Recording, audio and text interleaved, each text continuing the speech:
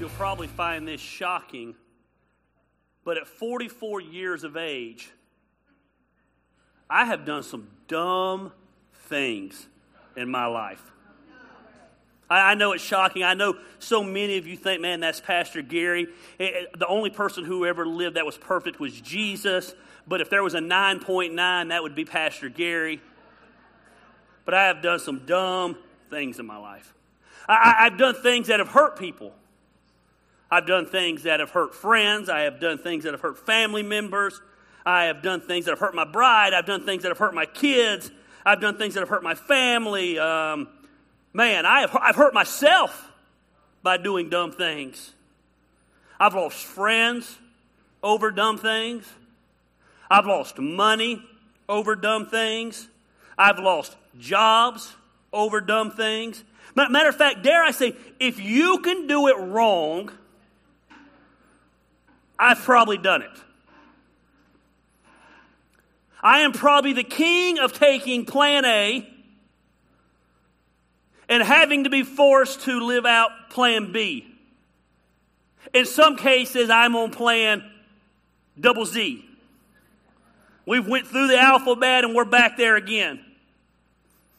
I could literally write a book on what not to do in life. And I used to be the person who couldn't function in life because I lived my life beating myself up over my mess-ups. I don't know what it is about forgiving yourself, but forgiving yourself is hard. Even today, I think I have a lot of victory in that area, but man, I struggle from time to time. I actually find it easier to forgive those that have hurt me than it is to forgive myself. Answer that phone and tell them you're in church.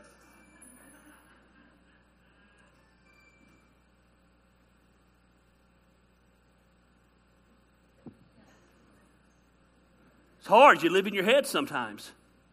You replay the hurt over and over. You replay the letdowns over and over. It's funny, when people do me wrong, those people don't live in my head. But I live in my own head. Forgiving yourself is hard. Let's just be honest. Nobody can beat us up like we beat up ourselves. It's why I always get a kick out of when people screw up and people feel like it's their job to tell them they screwed up. Like, no joke, they didn't know they screwed up. My wife's gone, my kids won't talk to me, I have no money. Hey, thanks for the reminder. But the reality is, if we're going to live the life we were created for, if we're going to make the most of this amazing, amazing freaking thing that God gave us called life, you better learn to forgive yourself when you screw up. Because I want to encourage you today. That's my job as the pastor, right? To be an encouragement. Here's my encouragement today. You're going to screw up. You're going to let people down. You're going to mess up. You're going to mess up in the same area more than once. It's called life. And you can allow those mess-ups to define you, or you can learn from those mess-ups, forgive yourself for those mess-ups, and instead of defining you, you can allow them to refine you. When we don't forgive ourselves, it's like we're carrying around this ball and chain. It's like we're carrying around this weight. You ever heard the expression, man, it was like 1,000-pound weight was lifted off my chest. That's what happens. It's suffocating unforgiveness. I don't know what it is, but I know in a room this size, there's a lot of people struggling with that. You had your life mapped out. You ever want to make God laugh? What's the old saying? Tell him your plans. You had your life mapped out. You had your purpose mapped out. You knew where you were going, how you were getting there, and what time you were going to arrive. You were probably about 19 at that age. Because that seems to be when we have it all figured out. I almost feel like, what's the movie where the guy goes in reverse growth? Yeah, but I almost feel like I'm Benjamin Button. The older I get, the less I figure out. The older I get in life, the less I know what I want to do with my life. It's just reverse. I knew a whole lot about parenting when I had no kids. I could tell you everything you needed to know. It's funny, grandparents are that way now. Oh, did I say that? I don't know what it is in your life that you're holding on to. But I know in a group this size, if plan B is ever going to become plan A, chances are real good there's an area in your life you need to forgive yourself. Because until you release yourself from that ball and chain, until you release yourself from that guilt, until you release yourself from that shame, you're never going to be able to function and live the life you were created for, because the head games in your life will stop you from doing it. The 6 inches between this ear and this ear has defeated more people than any other thing in the world. I don't know what it is today you need to forgive yourself about, and let me go ahead and tell you, I don't really care. You don't need to send me a direct message today telling me. I don't need a text message. I don't need an email. I'm not the Pope. I'm not your priest. I don't need confessional. But I know there's something. And I know chances are real good it's already popped up in your mind this morning. Maybe you went through a rebellious period in your life and hurt a lot of people along the way. They've forgiven you, but you can't forgive yourself. Maybe you physically hurt somebody. I was talking to someone recently who was in a car wreck. It was their fault. They weren't paying attention. They were stupid. The other person they hit was badly injured. 10 years later, they still live with that guilt. They still live with that shame. It's almost like they're the ones who became paralyzed. Unforgiveness will crush you. Maybe you said something, man, there's no more vicious thing in the world than this. Maybe you said something to someone you love or someone you care about, and you can't take it back.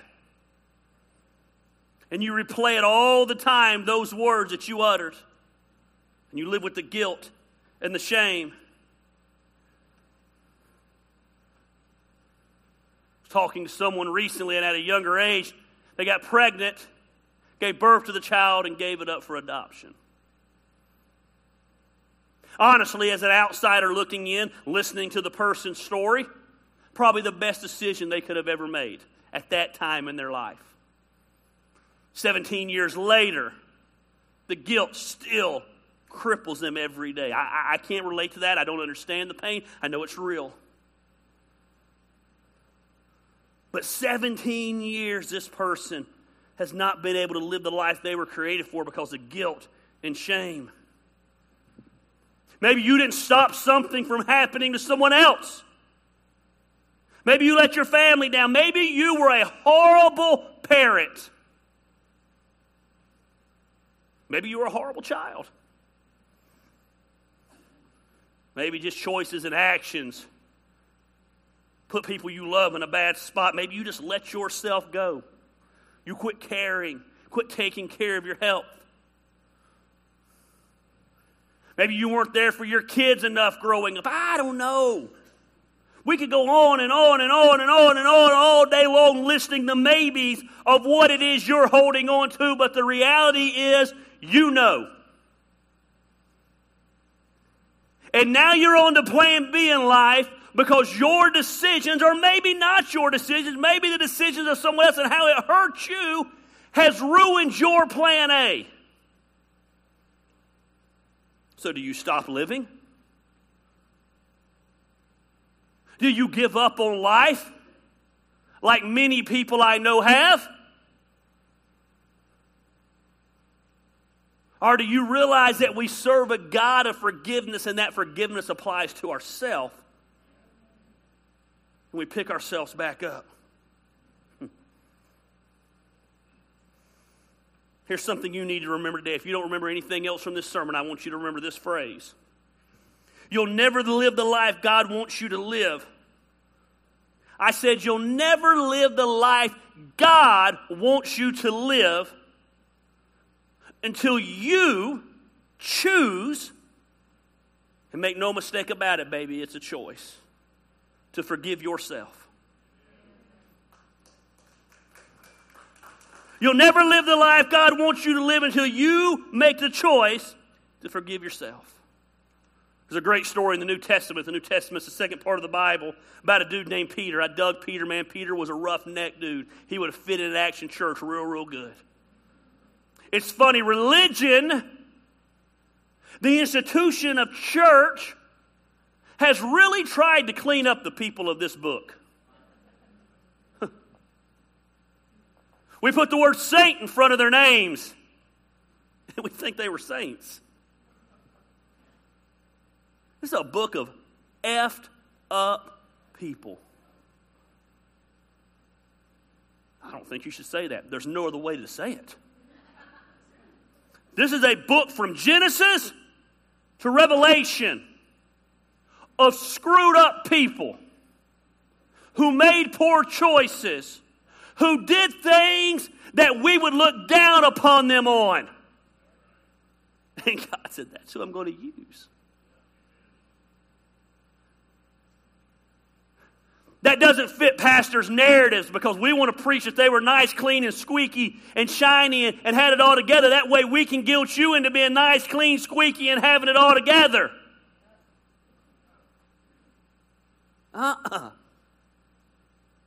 Messed up folks. And this dude Peter, man, he was one of the 12 men. Of all the people in the world, he was one of the 12 who was chosen. Follow Jesus everywhere. He's one of the 12 disciples. But not only was he one of the 12, he was selected as one of the 3 that was in the inner core. Not only was he one of the 3, he was the one. He was the right-hand man to Jesus.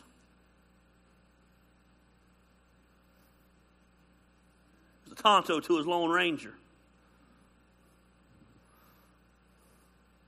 The Boda was Luke, because everybody knows Luke was in charge. He said, I don't know what you're talking about, then you need to go watch the Dukes of Hazzard. He was Jesus' right-hand man. Everywhere Jesus went, Peter went.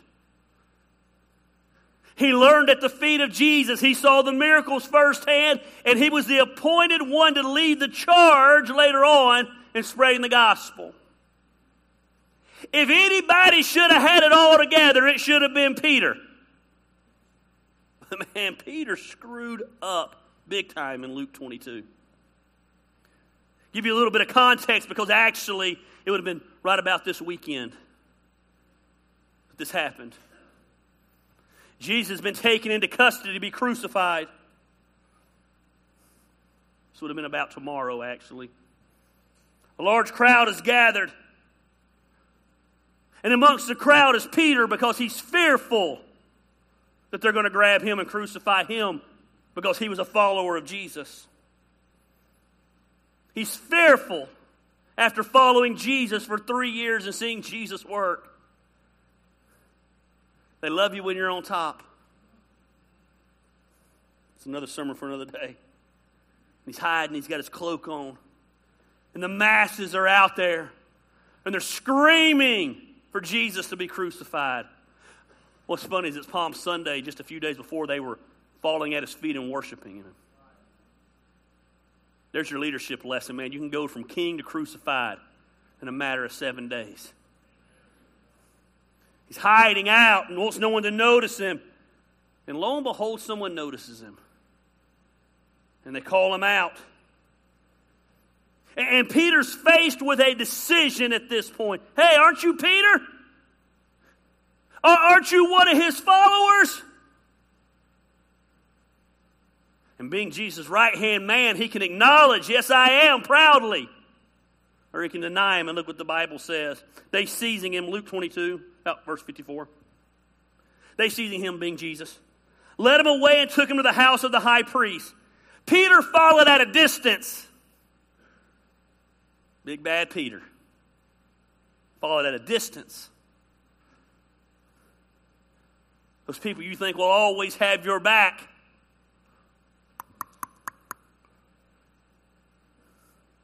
And when someone there kindled a fire in the middle of the courtyard and sat down together, Peter sat down with them, and a servant girl saw him stood there in the firelight. She looked closely at him and said, this man was with him. But he denied it. Woman, I don't know him. A little later, someone else saw him second time. You're one of them. Man, I am not, Peter replied. About an hour later, another asserted, certainly this fellow was with him. He's a Galilean. And Peter replied, man, I don't know what you're talking about. And just as he was speaking, the rooster crowed, and the Lord turned and looked straight at Peter. Think about this. He's on trial. There's thousands of people out there. Peter denies him for a third time, oh, by the way, like Jesus had told him he would do. The rooster crows, and they lock eyes. Peter and Jesus. Jesus' right-hand man and Peter, knowing that he has let him down. That he has let himself down. Then Peter remembered the words the Lord had spoken to him before the rooster crows 3 times. Today you'll disown me. Verse 62. Peter, he went outside and he wept bitterly. Leave that verse up, Xander, because it's a powerful verse. You want to talk about guilt today? You want to talk about the need to forgive yourself? I mean, imagine what Peter's feeling as this went down. He's the one. Of all the disciples who you would have thought was stood with Jesus through thick and through thin, 3 times, he denies knowing him. This is the same dude that when they came to take Jesus away, pulled out a sword and chopped off one of the soldiers' ears. He was all in. But a day later, he's denying him not 1 time, not 2 times, but 3 times. If anyone was going to stand up for Jesus to the end, it was going to be Peter. And Peter doesn't do it. I don't know what it is that you're feeling guilty about today. I don't know what it is that makes your soul weep bitterly. But Peter's been there. Done that. Got the t-shirt to prove it. Got the scars to prove it. And has some amazing lessons for you and I as we deal with guilt. As we deal with shame.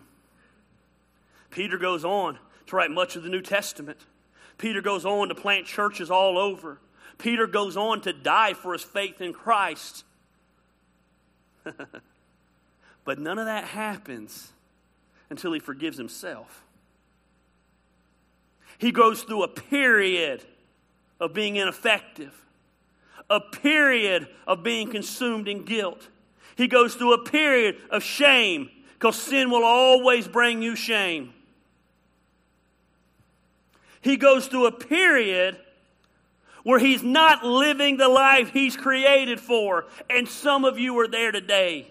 Matter of fact, let's back that up. I would be willing to bet the large majority of you are there today. because guilt's powerful. When confronted in the courtyard, he denied ever knowing him. The Bible says he went outside and he wept bitterly. Now, it's easy to look at Peter and laugh at it. It's easy to look at Peter and say, man, I'd never do that. But we've all been where Peter was. No one had to tell Peter he'd blown it. He knew it. Peter had done the one thing that he said, I'd rather die than deny you. And yet he does it 3 times. Imagine the guilt that Peter feels. Imagine the anger that he feels. Imagine the type of failure that he feels like. It was something that literally ate away at Peter. And again, I don't know what it is that eats away at you. But you know what it is. Again, maybe you took something from work. I don't know. Maybe, man, you were selfish when your kids were young and you missed so much of their life. I don't know. Again, maybe you're a kid and got mad at your parents for no reason for being parents. And went periods without talking to them. I was talking to someone today who at one time was very close with a family member, and they said, we haven't talked in a year. They got mad at us. And I made the comment to them. I said, what a shame at that age when you don't know when it's going to be your last day. BTW, we don't know when it's going to be our last day. To live with that kind of bitterness and not fix something. Peter, so upset. He was done. Matter of fact, I like how John gives us the mindset of Peter. Peter's at the end of his rope. He's done. He thinks his life's over. Look what the Bible says in John 21:3. He says, I'm going out to fish. Now, we would laugh if we didn't understand the context of that. We think, boy, he was a good old boy, wasn't he? Wife's gone. Took the truck and the dog. I'm going to miss her when I get home. Now I'm on the lake shore. I make up words. I don't know the rest of the words, but I'm going to fish. Christine says I butcher the words. I say I freestyle, like Eminem. I'm going out to fish. But that was his profession. When Jesus found Peter, he was a fisherman. What he's basically saying is, what is there left for me to do in my life but go back to what I was? I've let Jesus down. I've let myself down. I've got to do something. I've totally failed the Lord. I feel guilty about it. I can't forgive myself. And the weight is hanging on me. I'm just going to go back to what I knew previously. The Bible says, as a dog returns to its vomit, so does a fool to his folly. We actually have a vomit-eating dog. Shit-eating dog, too. I've never understood that. You say, you're cussing. I'm not. That's country slang right there. That's what it's called. I don't understand a dog that would eat crap and other dogs throw up, but ours does because he's an idiot. It's the nastiest thing in the world. But the Bible says a dog returns to its vomit. That's how a fool to his folly. Peter's a fool. He goes back to when he thought his life was over. He knows eating the vomit's gross. But he thinks, what else have I got to do? He struggles. What do I go from here? Man, I replay it every day in my mind. I know he did because I've been there, done that. We've done that. He replays that tape over and over and over and over. 10 years ago, we said he hit rewind. Now he just moves the little icon over and streams it again. Technology's changed, so now his mind can see it even clearer. He can see it in 4K. He says, I'm going fishing.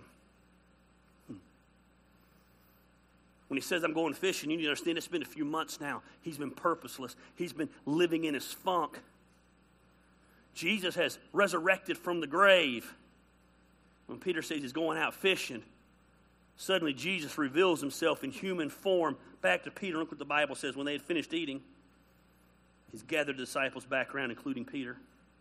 Jesus said to Simon Peter, son of John, do you love me more than these? Yes, Lord. You know that I love you. That guilt's eating him up. And he don't know what Jesus is fixing to say. He don't know if Jesus is fixing to look at him and be like, then why'd you deny me? He'd have done this. This has been a Gary move right here. You love me? Why weren't you loyal to me? Why didn't you have my back? Peter don't know what's about to be said. Yes, Lord, he said, you know I love you. Jesus said, feed my lambs. He said, if you love me, go feed. Spread the message. Then he said it again a second time. He said, why do you have to do it again? I think Jesus was letting Peter know each of those failures because you did it 3 times. I'm just going to remind you, I got you. Again, Jesus said, Simon, son of John, do you love me? Yes, Lord, you know that I love you. Just want to make sure. Go feed my sheep. 3rd time. 3rd time. That's where I call BS on he's a God of second chances. He's a God of as many chances as you need. If he's only a God of second chances, then we're doomed. 3rd time he said to him, Simon, son of John, do you love me? Peter was hurt. This time he's like, yeah, what are you trying to prove? He's missing the point. He's missing the point that Jesus is letting him know, man, you're beating yourself up over these 3 times, and I already forgave you. Just asked him the 3rd time, do you love me? Lord, you know all these things. I love you. Feed my sheep. You know what Jesus was allowing Peter to do? Don't miss this. Jesus had already forgiven him. He was allowing Peter to forgive himself. Here's the thing about your screw up. Here's the thing about your mess up. Here's the thing about not being there or whatever, or what you stole or who you did wrong or who you cheated on or whatever it is that's beating you up. Here's the thing about it. No matter how much guilt you feel, no matter how bad you feel about it, no matter how bad you're beating yourself up about it, you cannot go back in time and change it. As cool as it would be to jump in the DeLorean, plug in the coordinates, hit whatever miles per hour it was they had to hit, go back before that and change it, it's impossible. You can't get those words back.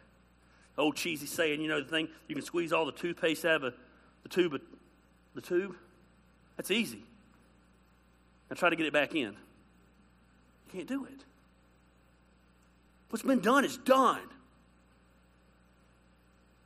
I just wish I could change it. You can't. If wishes were kisses or whatever the stupid saying is, you can't. You can't go back and be a better mom. You can't. You sucked at it. You can't go back and be a better kid. You screwed up. You sucked at it. I remember the first time, the only time I ever told my mom I hated her. I can close my eyes and visualize it just like that. I'd love to go back and change that. I can't. I can remember sitting my kids down and letting them know, hey, me and your mom are not no longer be married anymore. I'd love to have been able to do that in a different way. I can't. So what am I going to do? Live my life beating myself up for the rest of my life over that? Or am I going to learn from it? Try to do better in the future. And move on the amazing gift that God gives us of forgiveness. Because forgiveness is not just for others, it's for you. There's no victory living with guilt. There's no victory living with shame. There's no victory living with sorrow. There's no victory living with bitterness. There's no victory living with that anger. You can't make up for it. You can't double up your deeds to make up for this past. It doesn't work like that.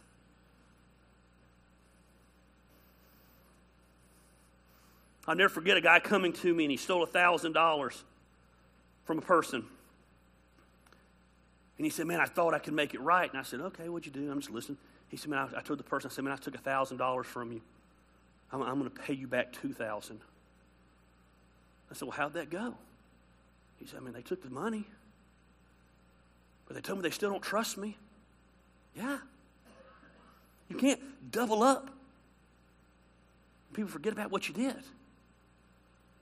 I'm not telling you to forget what you did today. I'm telling you to quit carrying it around, the guilt that comes with it. In the same way that Jesus allowed Peter to forgive himself, God wants you, me, us, to forgive ourselves. Man, some of you have been holding unforgiveness towards yourself for a long time. I met a 50-year-old person today who was still upset about something they did when they were 16. Hasn't had a healthy relationship since then because of the guilt they have when they were 16. Wasn't a kid to the kid she had because of the decision she made when she was 16. What a miserable freaking way to live. You say, Gary, well, if it's so easy, how do we do it? Well, I'm glad you asked. And for those of you who didn't ask, you're the ones who need to hear it. For those of you who think, I don't have that issue, you do.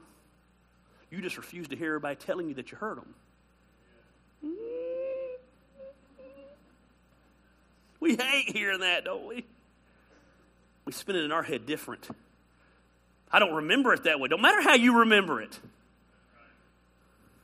It's how they remember it. Perception is reality. Even if reality is not true, you might be right. But they perceive it that way. The first thing we're going to do is we're going to realize everyone screws up. Let me repeat that again because I know that's really groundbreaking to you today. But it's important that you understand. Everyone screws up. You're not special because you F up. You're not special because you hurt somebody. You're not special because you messed up. It's called reality. Look to the person to the right of you and say, man, you're a screw up. Go ahead, look at them. Do it. Now look to the person to the left of you. I don't even care if you know them. And say, man, you're a screw up. Because guess what? They are. It is the height of arrogance to think, I'll never screw up. It's the height of arrogance to think I'm the only one who will screw up. I told you my pet peeve is when I meet arrogant in this community. If I came in that church, the roof would cave in. Don't flatter yourself, baby. You ain't as bad as you think. The roof would cave in. Shut up. Now, let me say this. This doesn't give me a license to screw up. Everybody screws up. I guess it's just life. But the reality is there's not a person in this room who hasn't screwed up. There's only one person who ever lived the perfect life, and you ain't him. His name's Jesus. The Bible says in Romans 3:10, as it is written, there is no one righteous. Not even one. Nobody. Not the preacher. Not the preacher's wife. Not the preacher's kid. Definitely not the preacher's kids. Nobody. The Pope.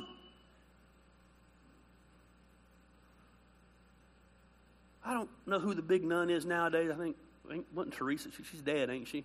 Whoever the big nun is. Whoever the big, good God, definitely not the big preacher. Every time one of them die, we find out all the dirt about them. Nobody. That person you follow on Facebook who you're covetous of their life because they fake everything they post. Everybody screws up. Everybody. As it's written, there's no one righteous, no, not one. The Bible says in Romans 3:23, for all. Guess what? Let me break it down for you in the original language. That word all, it means all.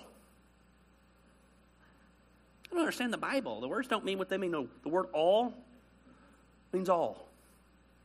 For all have sinned and fall short of the glory of God. You fall short of God's glory because God's glory is perfection. And if you didn't fall short of His glory, He wouldn't have had to send His Son to die on the cross to pay the payment for our sins. That's where you miss it. Man, we owed a debt we couldn't pay. His Son paid a debt He didn't owe. It's that simple. Imperfect things don't get into a perfect heaven. We're imperfect. Your works, I'm a good person. No, you're not. Even a newborn baby's a lying thing. Ain't nothing wrong with that baby and it's crying like ain't nothing wrong with it. Lying. I never had to teach my kids to lie. They just figured it out. One of my kids lied to me this week, and one of my kids pushed a kid down and dropped the F-bomb on him on the school bus. Freaking preacher kids. I don't know where he heard that from, Christine. Man. Realize everyone sins. You're not special. You say, why is this so important? It's so important to realize that you're beating yourself up over something that everyone else does. We mess up. When you're holding on to unforgiveness for yourself, oh man, don't miss this. When you're holding on to unforgiveness for yourself, you're saying you're on par with God.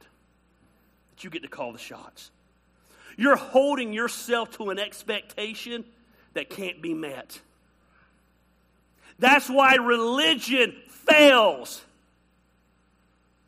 That's why people burn out on religion. Your good works got to outweigh your bad works. We're all screwed up. We all mess up.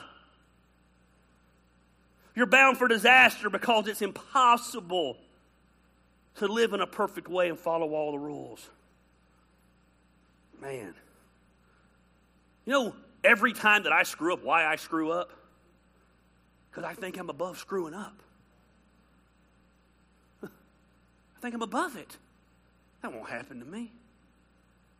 That won't do that. Man. I don't got to follow these rules. You know the reason so many people got hurt by my actions? Because they don't realize everyone screws up. Well, he's the pastor. Huh? Like, does that give me some kind of force field that I don't know about? I'm the pastor, so boobs are not attractive. That made you uncomfortable, didn't it? I'm the pastor, so man, I could easily steal that $10,000. I'm the pastor, I would never.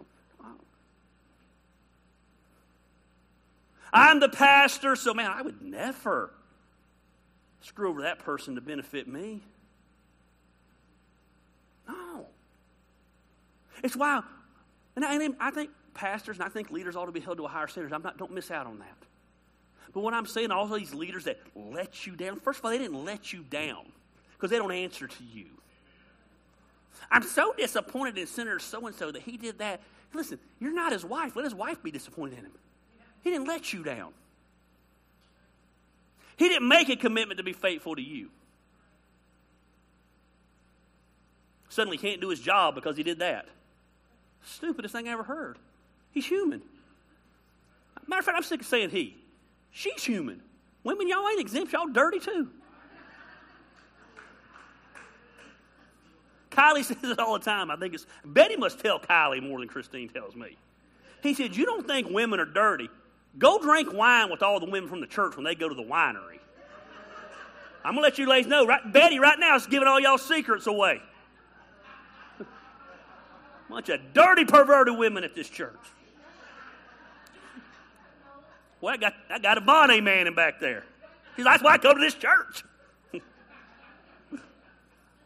Man, if you're looking for the perfect church and you find it, do that church a favor and don't join it because it won't be perfect anymore. You're looking for the perfect pastor? Keep looking. I know this is such a simple point, but it's so groundbreaking. It's the foundation to forgiving yourself. When I accept that I'm not above perfection, or when I'm not above messing up, there's no way I can achieve perfection, I quit striving for it. Doesn't mean I don't try to be the best husband, the best dad, best pastor. I still strive to be the best in everything I can be. But perfection is not attainable. What you're beating yourself up over right now that you can't forgive yourself for, guess what? You're not special. You're not alone. Chances are the person next to you is struggling with the same thing. The book's full of messed up people. Moses wrote the first 4 or 5 books. One of the greatest leaders to ever live. He killed a dude out of selfishness to protect his own identity. That's the kind of people God uses. Samson loved the lady so much that not one time, not 2 times, not 3 times, the Bible says more times than they can list, broke his covenant with God for a booty call. Samson. David. The Bible says, this is what it says. David was a man after God's own heart. Had an affair. Then killed her husband to cover up the affair. Paul, who wrote most of the New Testament, murdered Christians for simply being Christians. Peter, right here in our text, they denied he even knew Jesus. Everyone screws up. So stop thinking you're special and beating yourself up over it. Quit holding on to something that you can't control. Second thing, we need to remember Jesus paid the price for our sins. So you screw up, that sucks. The good news about it, Jesus paid the price. 1 John 2:2 says he is the atoning sacrifice for our sins. And not only for ours, but also, I'm running good on time, but also for the sins of the whole world. Not that I care if I wasn't. One of them preachers were backstage, just at a funeral yesterday with 2 other preachers. And I guess the order of service was up there. I don't know where Phil's at. The one guy said, says you have 60 minutes there. You preach 60 minutes? I said, when they're lucky. He said, you go for 60 minutes? I said, every week. And Phil threw me under the bus. I ain't going to lie. He said, how much of that's good preaching? Phil said, about 35 minutes. So the guy's like, I try to stay to 35. And I said, well, how much of that's good preaching? Man. Not only for our sins, but the sins of the whole world. Psalm 65:3 says, when we were overwhelmed by sin, it overwhelmed you. You forgave our transgressions. Acts 13 says, therefore, my friends, I want you to know that through Jesus, the forgiveness of sins is proclaimed to you. The Bible says in Romans 6:23, this is important. We're going to camp out here for a minute. The wages of sin is death. Now, everyone screws up. But the problem is there's a payment for our sin. You messed up in your marriage. The payment might be you lost your marriage. If you don't lose your marriage, you got to rebuild the trust. You stole from an employer, chances are you lost that job. Weren't a good parent, Payment is you ruin the relationship with your kid. There's a payment for our sin. So just because everyone screws up doesn't mean there's not a payment due for it. But the Bible also says the wages of sin is death. That's not talking about physical death. You break that down in the original language, it means a spiritual death, separated from God. So because of our sin, we become separated from God. But, you know how I feel about buts? But, the gift of God. You know the great thing about a gift? You can't earn it. We lie to our kids. If you're good all year, Santa will bring you gifts. That's not a gift, that's a wage. If you do this, you get this. We lie. A gift is something I give you because you didn't earn it, you don't deserve it, you didn't pay for it. I just give it to you because, man, boom, it's a gift. Payment for our sin. But the gift, this amazing gift God gives us, is eternal life in Christ Jesus our Lord. There's never been anyone who hasn't sinned. That's a fact. But the fact that everyone's sin presents a problem. There's a payment due for our sin. Because of our sin, we're separated from God. So a payment had to be made on our behalf. Don't miss this. That's what Jesus did. Some of you who grew up in a Catholic church or a more formal church or a more Protestant-type church that shows you that your good deeds get you into heaven, they lied to you. I'm not trying to offend you today. They lied to you. If you went in some kind of cult that says, man, you earn your way into something, they lied to you. You're not good enough to work your way into heaven. Don't flatter yourself. Had to be a payment for our sin. So Jesus came. He lived a sinless, perfect life for 33 years. And he became the sacrifice that paid for our sin. So what does that mean? Here's what it means. Don't miss this. It means simply, you've been forgiven.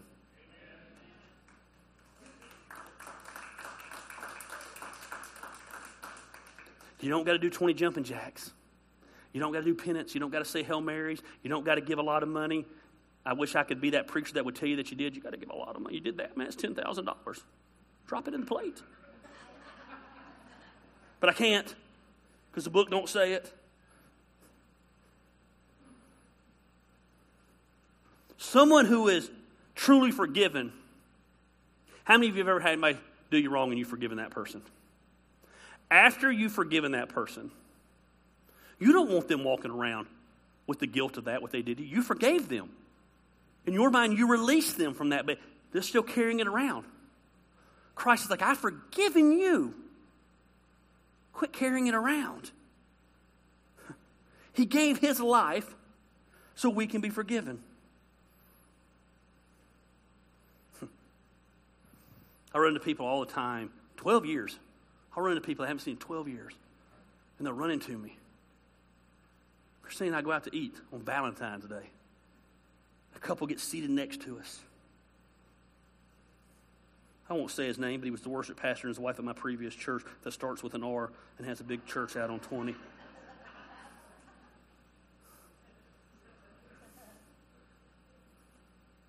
They get seated next to us and they ask to be moved. 12 years.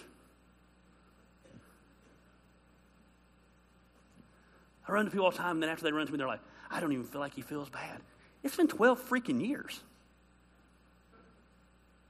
I hate that it happened, hate the hurt that came from it. But here's the deal. I forgave myself a long time ago.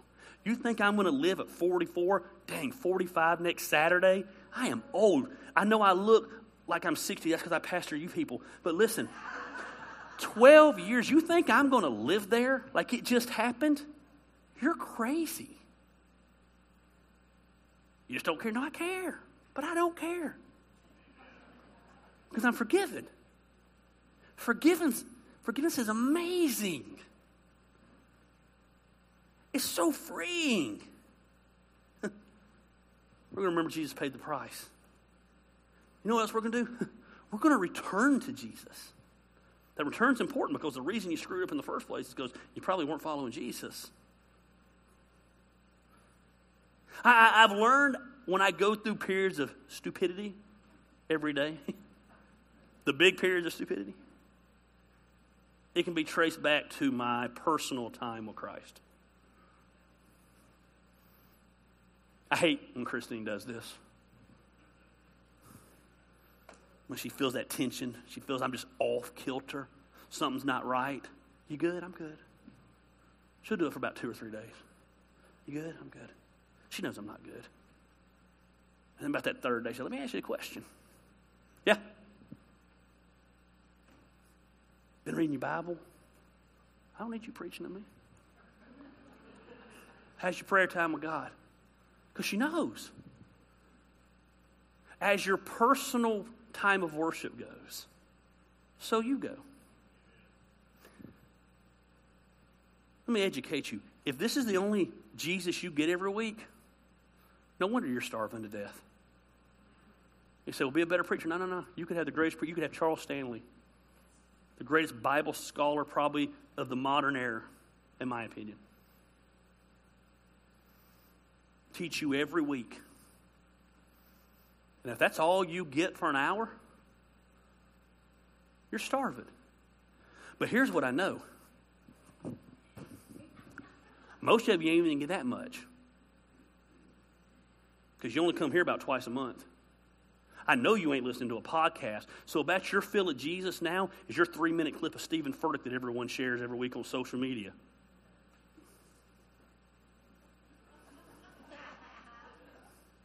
That was so good.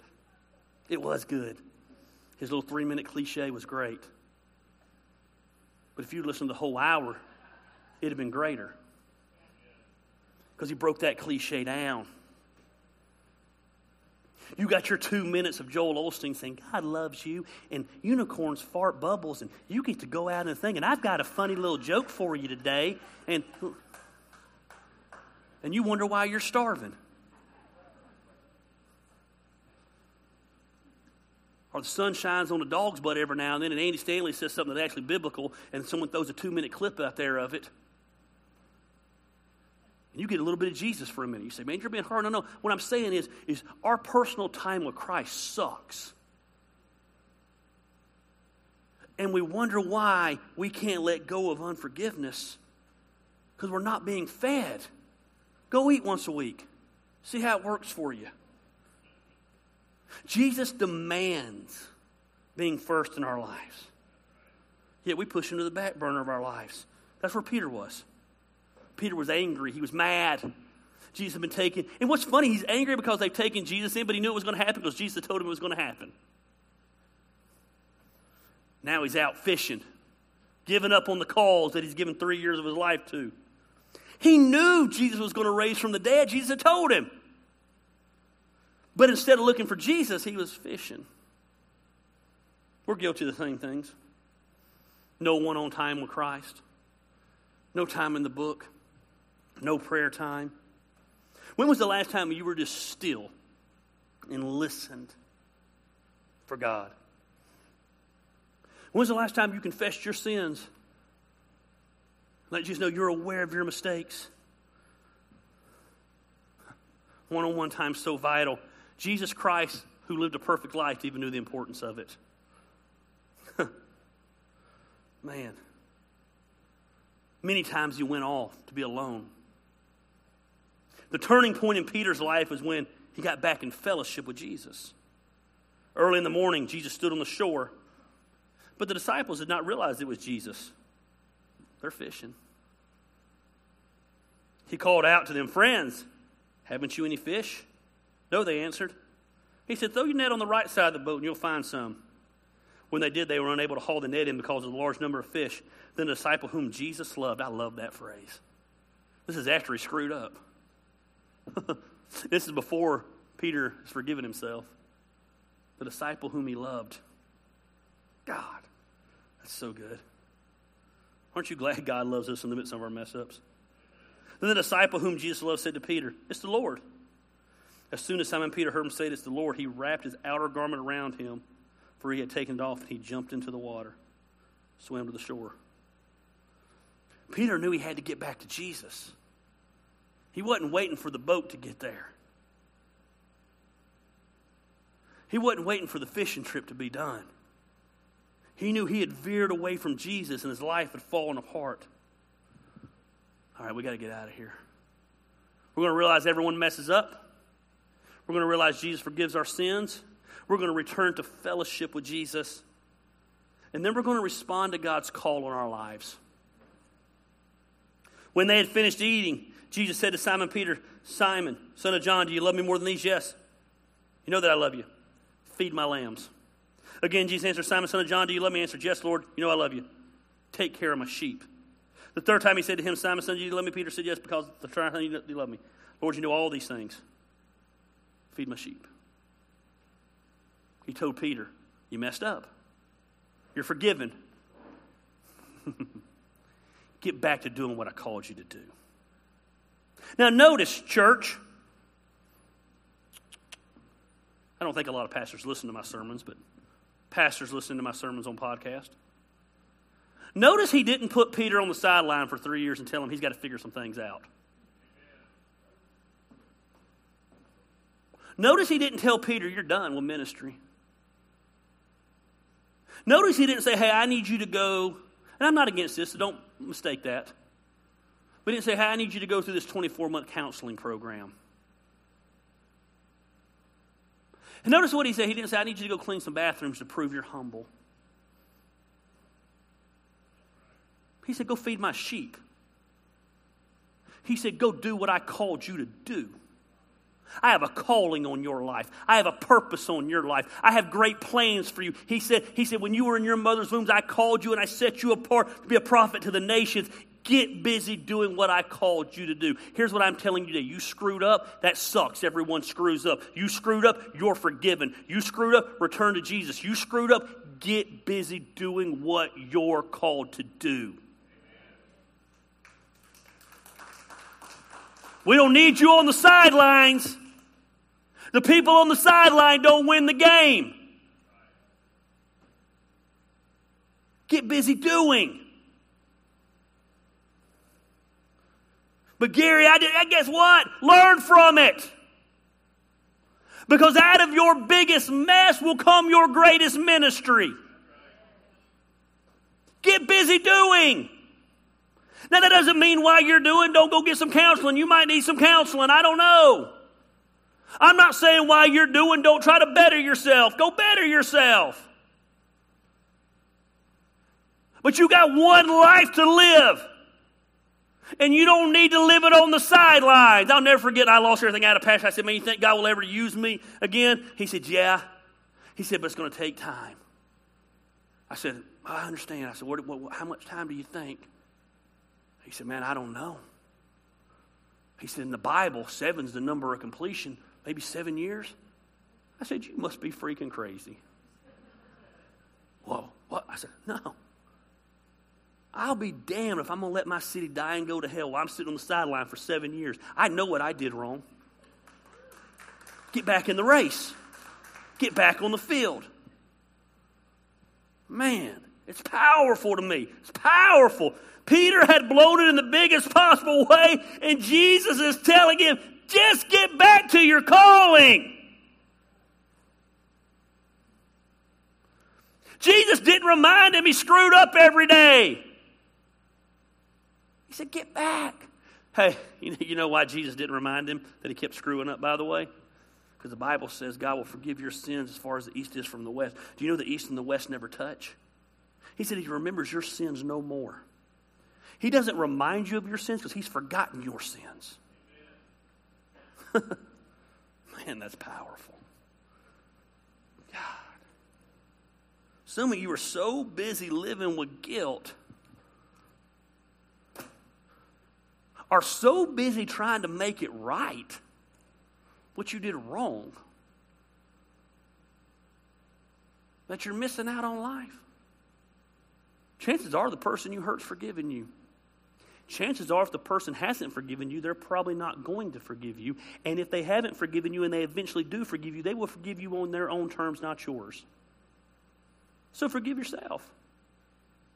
But they're still hurt. I get it. Sucks. I hate it. Forgive yourself. And get busy living. when plan B becomes plan A, everybody here is on plan B. There's nobody here on plan A. No, let me repeat that. There ain't nobody in this church on plan A. Nobody. But your plan B can become your plan A. And if you mess up on plan B, your plan C can become plan A. But you got to forgive yourself. Until you forgive yourself, you'll never achieve what God wants you to achieve. Let's pray.